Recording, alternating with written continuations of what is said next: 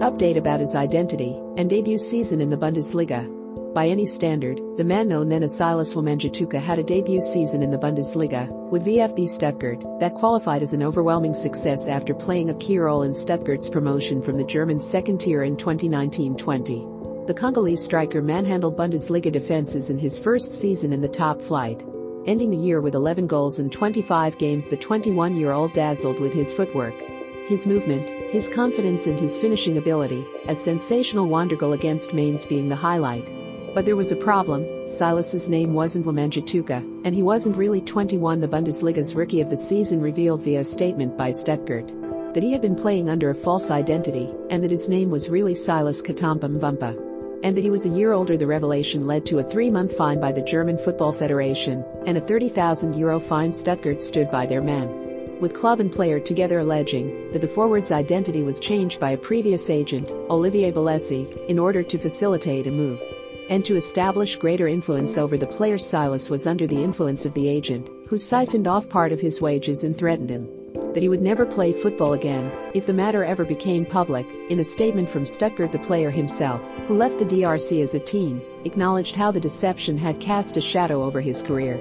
Over the past few years, I was constantly living in fear and was also very worried for my family in Congo. It was a tough step for me to take to make my story public, and I would never have had the courage to do so if Stuttgart, my team and VfB had not become like a second home and a safe place to me. Silas isn't the first player to have allegedly fallen victim to Olivier Bellesi. Silas's friend and countryman Kole Kapanga said about the devastating impact of his own partnership with the agent, who he accuses of pocketing his salary. After signing for Paris FC in July 2019, he said to me that we could do things together and took me to Paris FC, Kapanga said.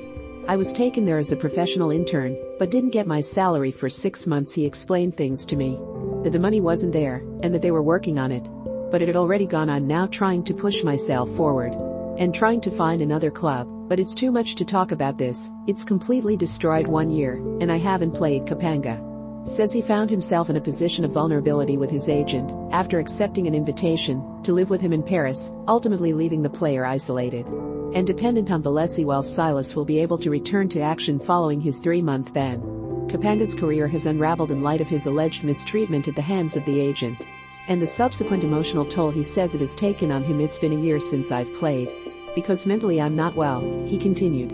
I'm just training in the gym and waiting for a club. Silas and Kapanga were both spotted by Bellesi while at Olympique Lyonnais in the 5th tier of French football, and Kapanga says the agent convinced the duo to hand over the management of their careers to him. Silas and I played in matches that took place between friends, and we knew each other, he continued. We grew up together, woke up together, did everything together. He's my best mate, and we played together at Lens FC and at Paris FC. I knew his name had been changed. It had already been resolved, but now it's been finished, and, ultimately, it's no longer a problem. Kapanga has urged fellow hopefuls to be particularly judicious about choosing the agents and representatives in whom to place their faith. He and Silas certainly appear to have been particularly unlucky with Bellesi.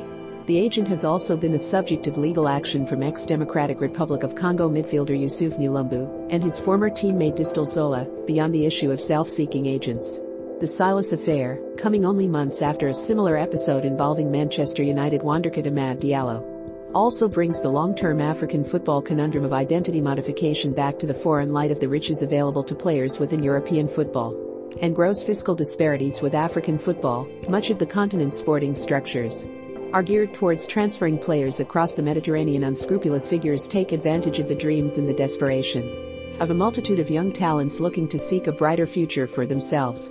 And it's not uncommon for prospects to be encouraged to change their biographical details in order to make themselves more appealing for potential clubs. It's a reality that Gambia coach and former Nigeria technical director Tom Saintfiet has seen throughout his career, both in Africa and Asia.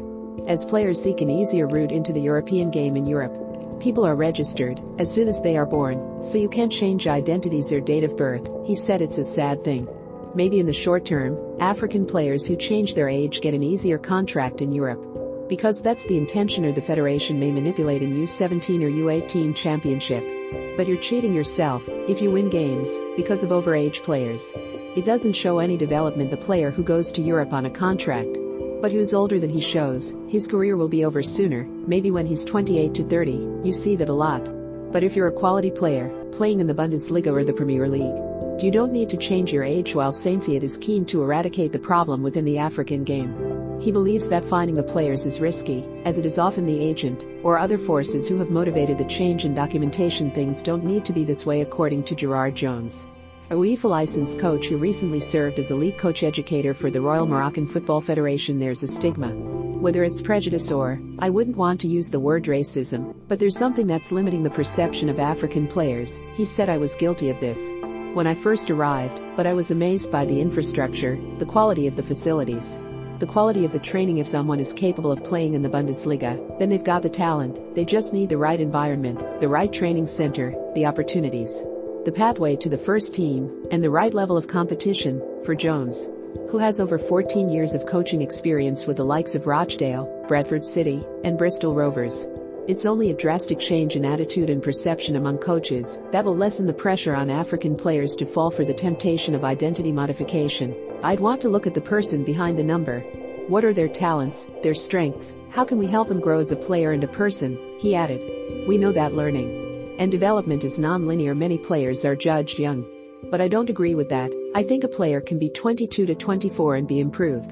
What you have to look at is the character as well as just the technical, the physical, the tactical. Jones also believes that, by changing the ethics of federations, encouraging them to focus on player and coach education, rather than the short-term gains by putting out over-age players passed off as younger, will benefit African football in the long run. If we can re-educate and change the perspectives of talent development, then we will change the problem of age alteration, because if players feel confident that we can look past just their age, then we can actually look at other qualities and get them through the door. It will impact the industry, because these players will then play to their strengths and they don't need to be falsifying their date of birth, but rather focusing more on their quality. Saintfiet remains optimistic that the progress made in African football development, in infrastructure and facilities, will ultimately lead to a change in mindset and a focus on longer-term rewards. There's so much more development than 15 years ago, when ASEC Mimosas was the only development club in Africa, he concluded.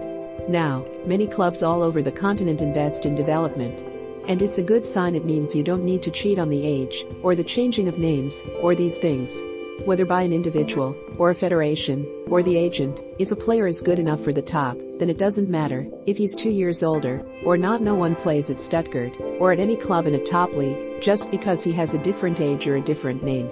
They play there because they have the quality to do so.